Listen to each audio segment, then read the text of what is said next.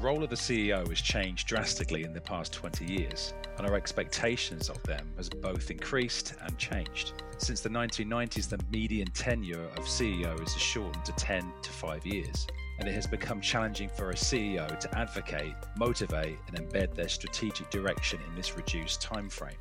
Welcome to this episode of the Chief Psychology Officer with Dr. Amanda Potter, Chartered Psychologist and CEO of Zircon. I'm Christian Lees-Bell, and today we have an esteemed guest, Dr. Sylvana Storey, also Chartered Occupational Psychologist and published author.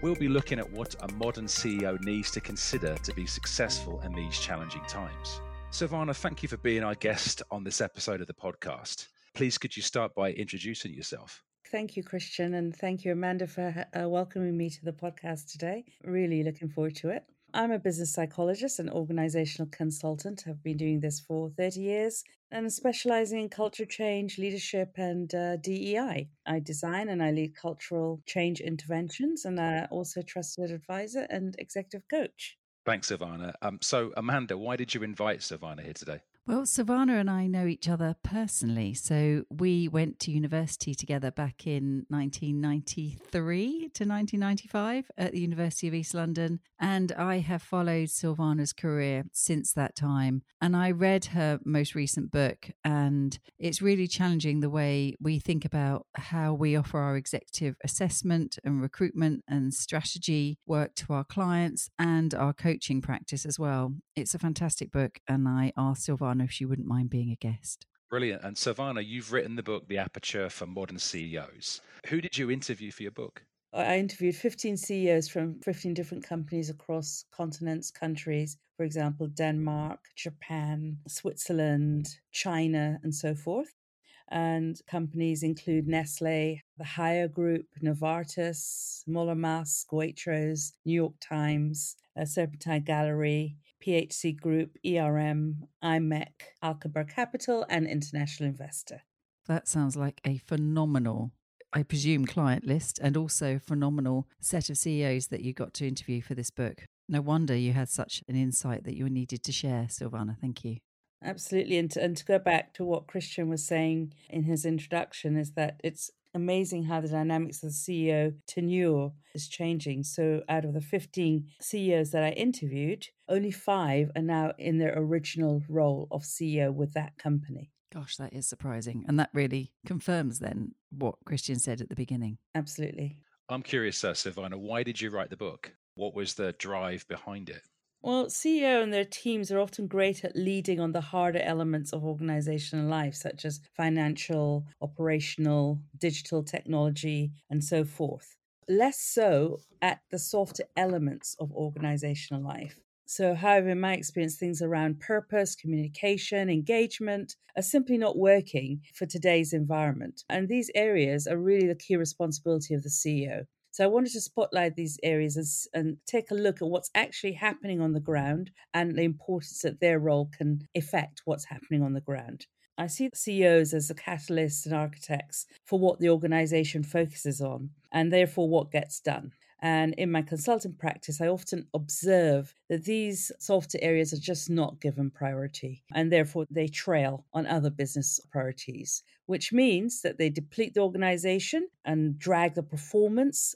That's so interesting. And you started the book very much by talking about a paradox. And this really relates to that median tenure of CEOs really reducing. Could you help us to understand that paradox a little bit further? So I feel that leadership has lost its way. It's been really disrupted on a number of levels. So first, the tenure, as we mentioned, is decreasing. And therefore, the pressure to make an impact can often mean that leadership focus and commitments fall into the short-term arena. The second is that the pace of change has multiplied and the challenge to keep up is enormous. So the CEO, as well as facing commercial, political, technological, social, ethical, and cultural challenges, also has to be comfortable dealing with ambiguity, complexity, unpredictability, competing views, whilst at the same time coalescing key organizational elements. For example, they have to deal daily with disruptions ranging from cyber attacks to social unrest, to pandemics, to financial volatility, to talent scarcity, to different ways of working, etc. Thirdly, the very people who are in their inner circle do not always provide the truth until it explodes in a blaze of a corporate scandal. So, for example, Wells Fargo, Bowen, News Corporation, Volkswagen, Grenfell Tower in Kensington Borough, etc. And I'm often bemused that they're not focusing on the people aspects, yet without people, there is no company. Why the almost 95% focus on finance and technology when your people lie behind driving the operations? That's really fascinating, Sylvana, and I think it goes to show just how much a CEO in these times really has to handle some increasingly complex challenges as well.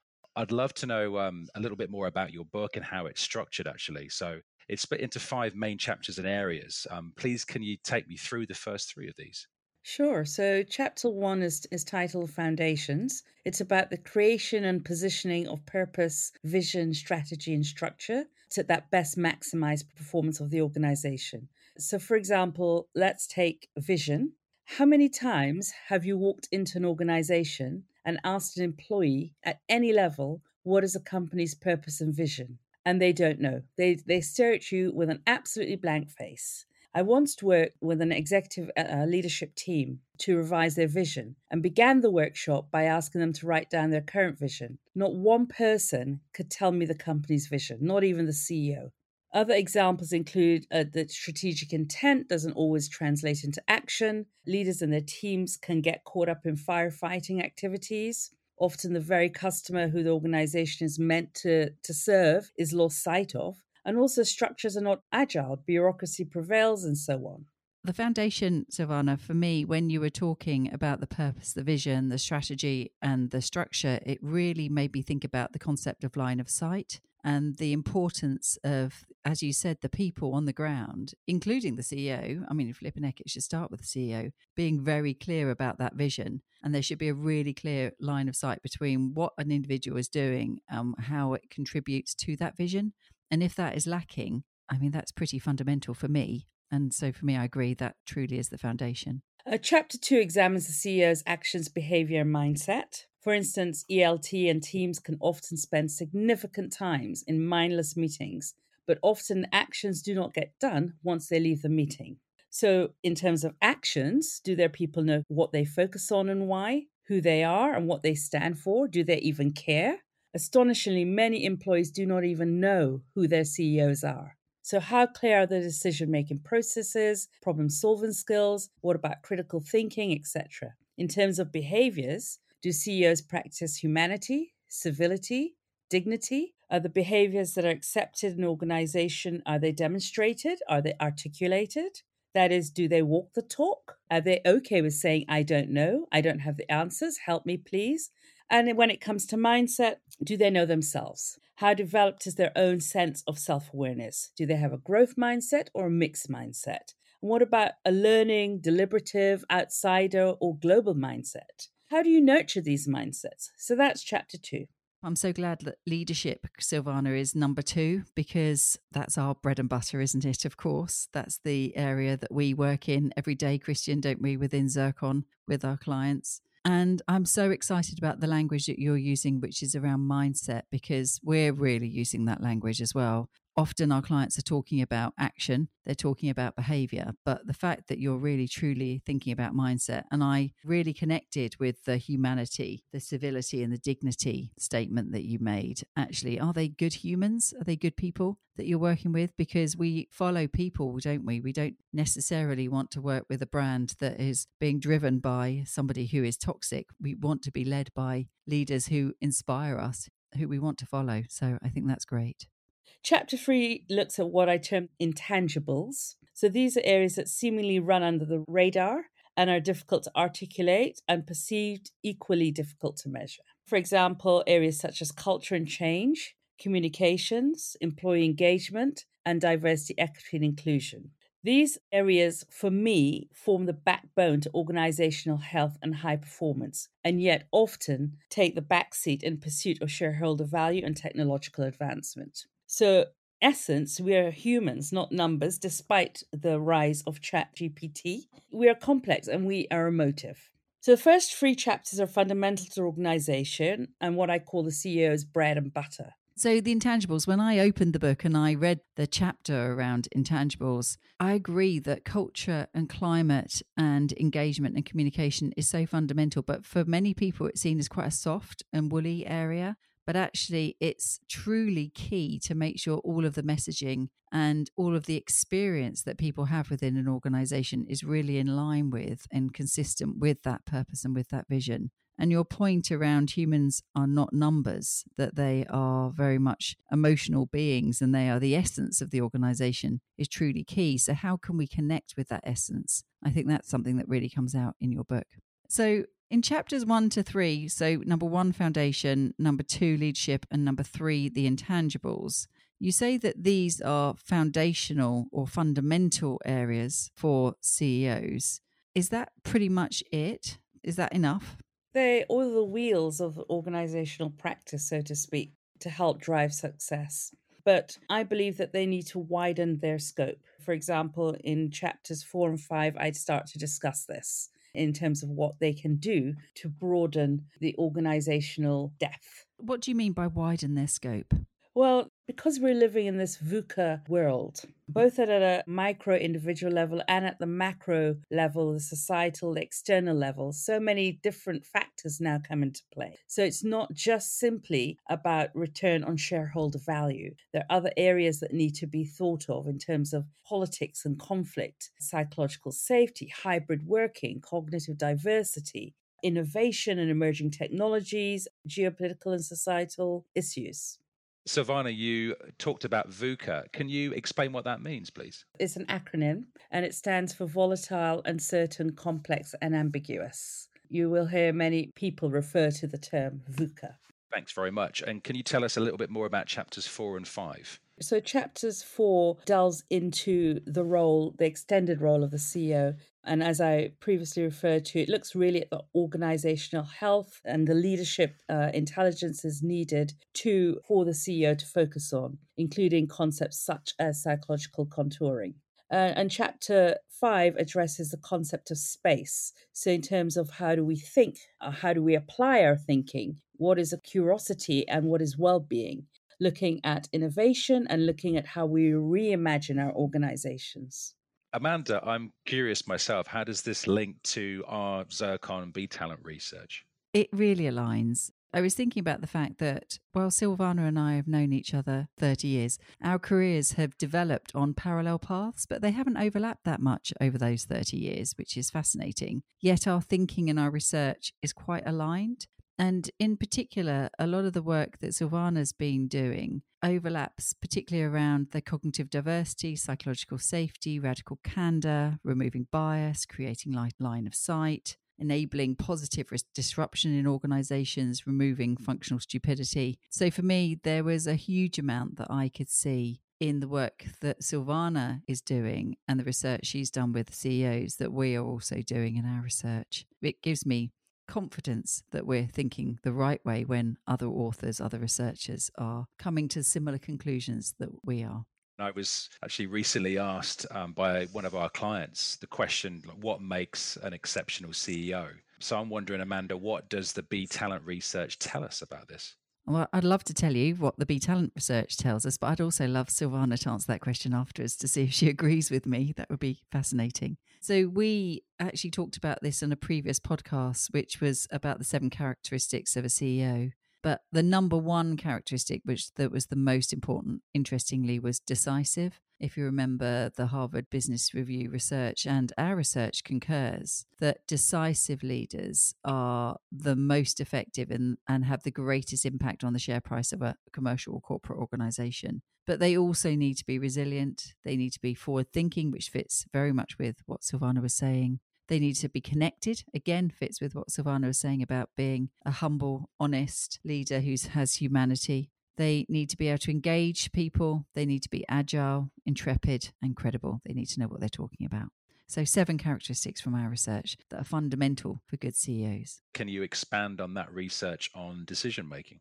Yeah, so we just did a piece of research with nearly 700 leaders. So if we took that very first characteristic of effective CEOs on decision-making, how do they make decisions? And what we found is that they tended to be bold, intuitive, and risk-seeking. They're also pretty open-minded. So if they made the wrong decision, they're prepared to change it. So they're pretty agile in their thinking too. They believed in their ability to make good decisions, so they were assured, and they were fast. They got to that decision point quickly. They didn't contemplate or take too much time. Sylvana, that was our research. What would your thinking be around what makes a really good CEO from your perspective? I think your research, Amanda, covers quite a lot of really key traits. The one thing that I would say that they need to stand in the shoes of their stakeholders. So there can be a lack of empathy and a lack of reality. Apart from that, I would say everything's covered. Yeah, empathy and understanding. I think that's a really good point, actually. Amanda, I'm wondering why these things are important. Well, Sylvana mentioned VUCA earlier, and actually we've been hearing about the concept of BANI, haven't we, since then, which was brittle, anxious, non-linear, and incomprehensible, which is just taking VUCA to another level. All a bit crazy.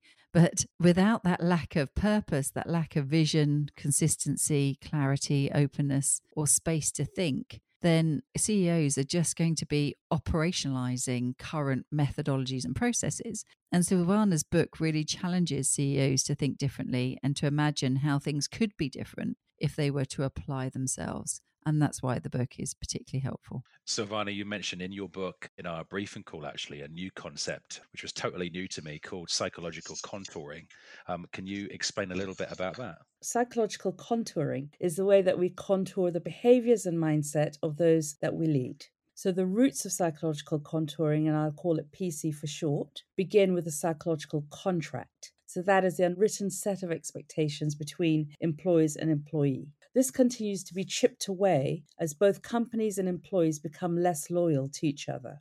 So in part, they are less loyal due to organizational practices, for example, that favor redundancy. And at the other end, millennials, Gen Z, who are more likely to job hop. So it's anticipated that millennials, for example, will hold up to 20 positions in the course of their working life compared to Gen X, who might hold one or two jobs. That's a crazy stat difference, isn't it? How many jobs have you had, Christian? Probably about 25, I'd say. Oh my of those goodness. from like Did 18, we not? 18 to 20. No, not for, from 18 to 20, working in, from milk factories to consultancy. But it's all shaped me. It's all contoured me into a better person. How interesting. So I don't think I've had, well, I did start, I suppose maybe I have then. I'm rambling, but I'm going back to the early days of working in shops and in kitchens. I suppose we all have had that many jobs, but I was thinking in my professional career, I've only had 2 or 3. I've had hardly any, actually. And what about you, Sylvana? How many jobs have you on the professional side of your career? Have you had many? I've had a few because I decided to go for a portfolio career very early. So I set up my business in my 20s and therefore my clients, I've been a consultant that period of time. I have gone in-house on a few occasions. And so my career has really dipped in and out of in-house versus self-employed. So both of you have got quite portfolio careers. I think I'm the one who's the stable influence here. Makes a change. Is that what you call it? Yeah, exactly. I'll stick with that, I think.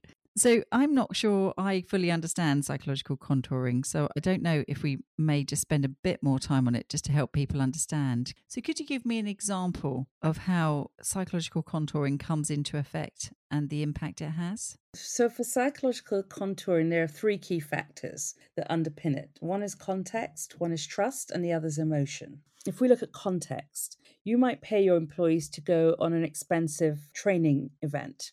But once they return to the office, they do not have the authority to put in place and transfer their learnings into action. By doing so, your behaviors and mindset and employees' motivation aren't capitalized on, they aren't enhanced. So you need to understand the psychological capital behind your actions. Or another example, a leader unaware of how their behavior negatively impacts on their peers. For example, I have CEOs whose temper meant that the team tiptoed around him. The internal context was that there was little clarity on their ability and responsibility for each individual's role because the CEO often stepped in. How do you change that? That sounds great in terms of the context. What about trust and emotions? Trust is you need to make people feel safe physically and emotionally. You need to build relationships over time so that trust is engendered. You need to show that you listen and generate warmth. Only in this way can you help to shift behavior and mindset. In terms of emotions, they add depth to shaping behavior and mindset. For me, there's a wonderful saying that the irony of emotion is articulated by someone called Charlie Mackesy, who writes, "Isn't it odd? We can only see our outsides, but nearly everything happens on the inside." So showing emotions allows us to move forward and gives us insight into another person's thoughts and soul and shared understanding. So psychological contouring gives access to shaping behavior and mindset through alignment to the strategy and by understanding internal and external contexts, building trust and displaying emotion. I love that quote. Who is it by again? It's by Charlie Mackesy, Mackesy.